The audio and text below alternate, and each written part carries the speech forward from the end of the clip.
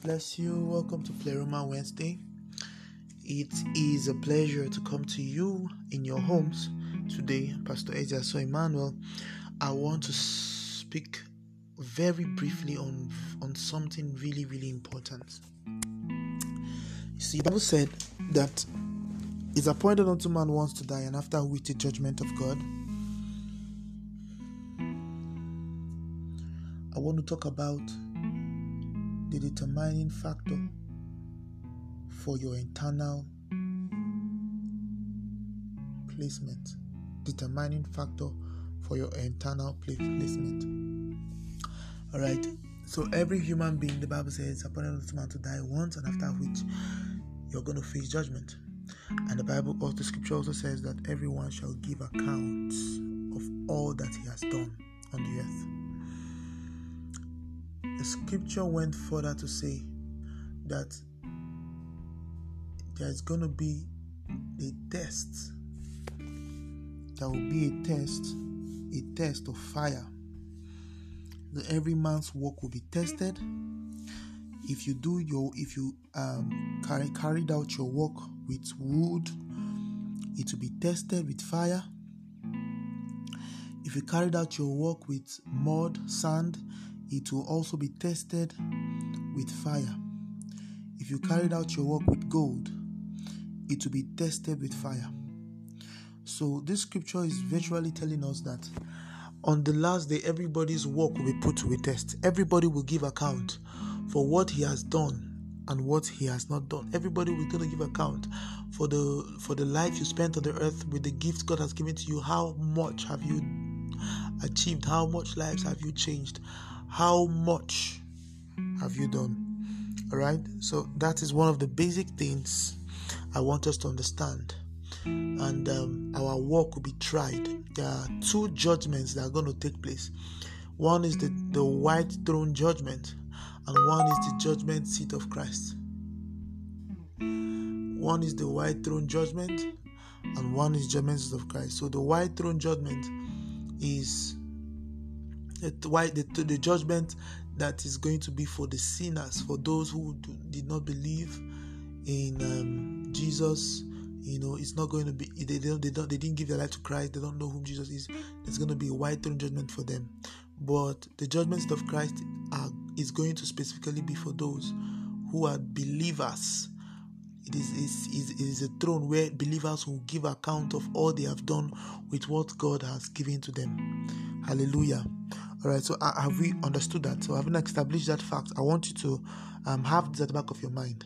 The Bible said in 1 Corinthians chapter 13 and verse 3, I'm going to read, let me even read verse 1, from verse 1 to verse 3. It says, if I speak with human eloquence and angelic ecstasy, but don't love, I'm nothing but the creaking of a rusty gate. Can you see the qualification for a person who does not have love existent in him? Can you see how low you are before God? This is how God measures love.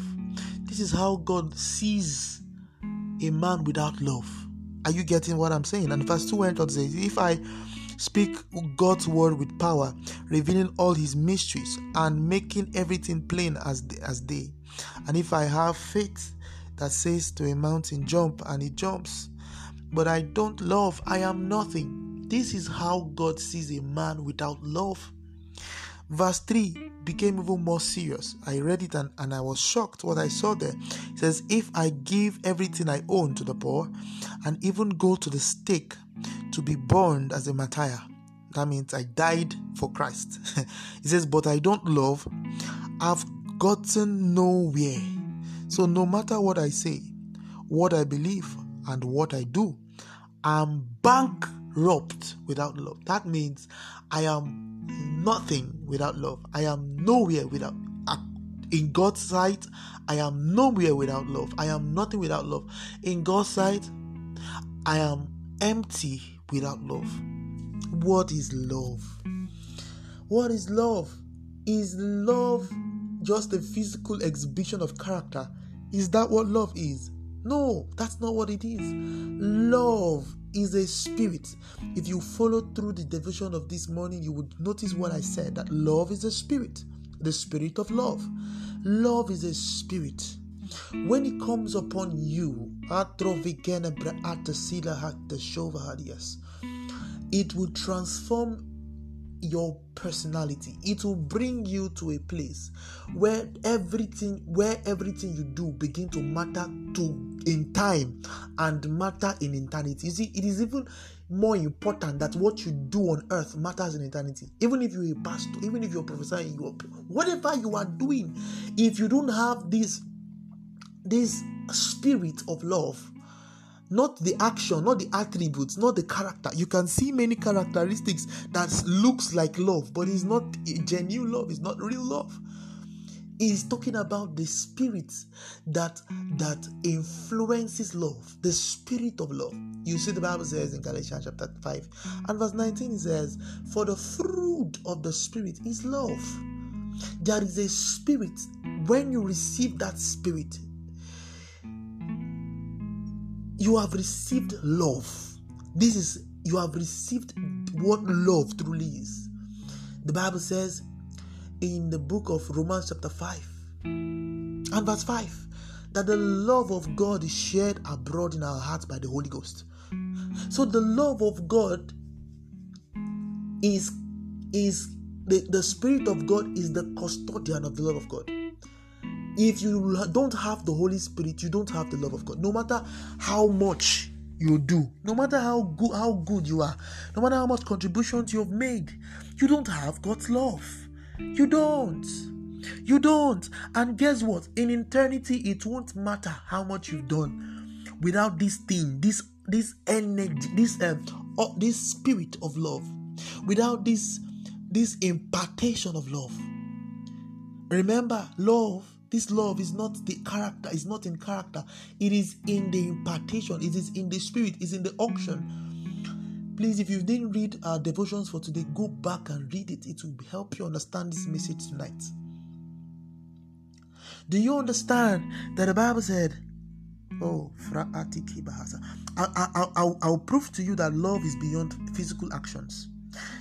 The Bible says, if you go ahead to read in verse 4, 1 Corinthians 13 and verse 4, it says, love never gives up. Love cares more for others than for self.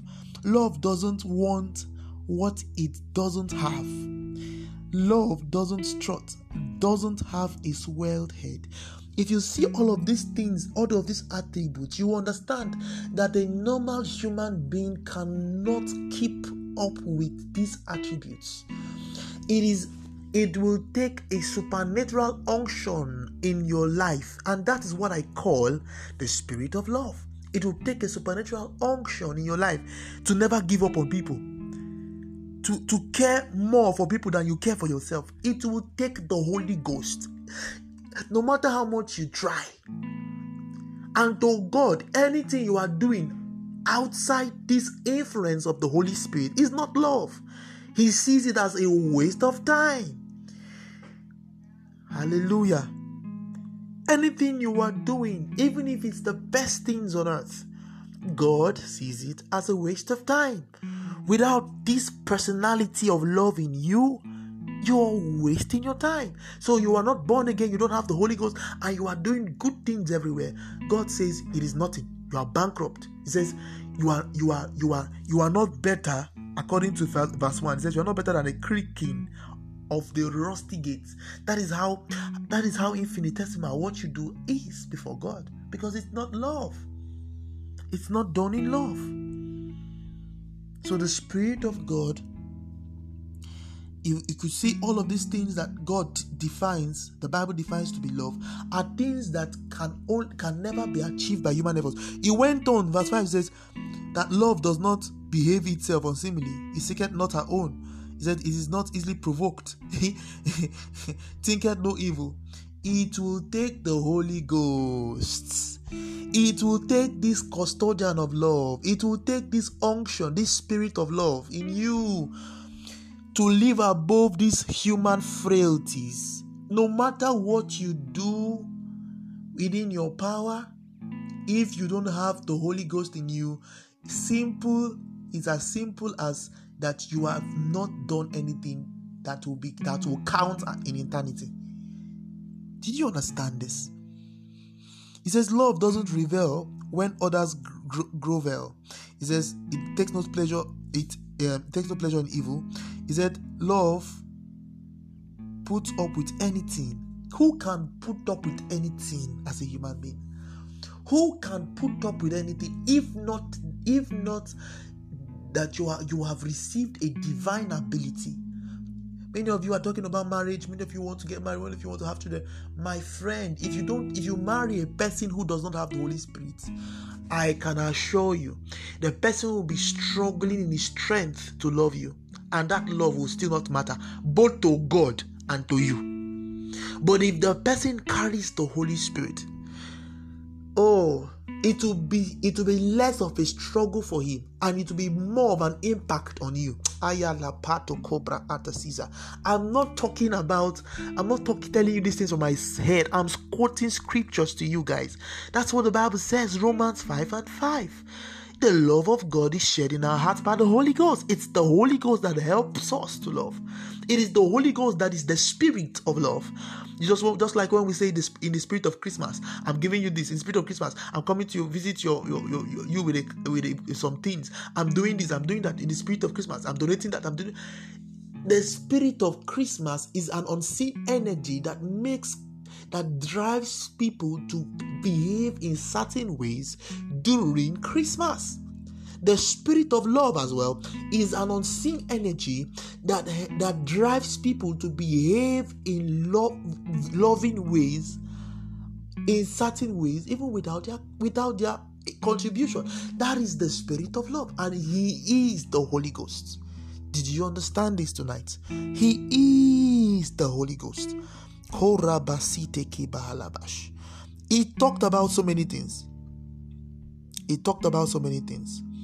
He says, you see, when a man has love, the Holy Spirit, that's the spirit of love in him, this personality of love in him, the Bible says it will never fail him. I mean, even if you have the spirit of love, you when you get to heaven and you're giving account of it, you will never be surprised that what you did not count. It will never fail. This personality of love will ensure that every good work that you did will be recorded. Do you understand this? So we're going to pray for the spirit of love, for the personality of love. His name is the Holy Spirit. We are going to cry out for him like never before. Friends, I don't want you to listen to this and just keep quiet. I want you to listen to this and cry out and pray and say, Holy Spirit, baptize me afresh.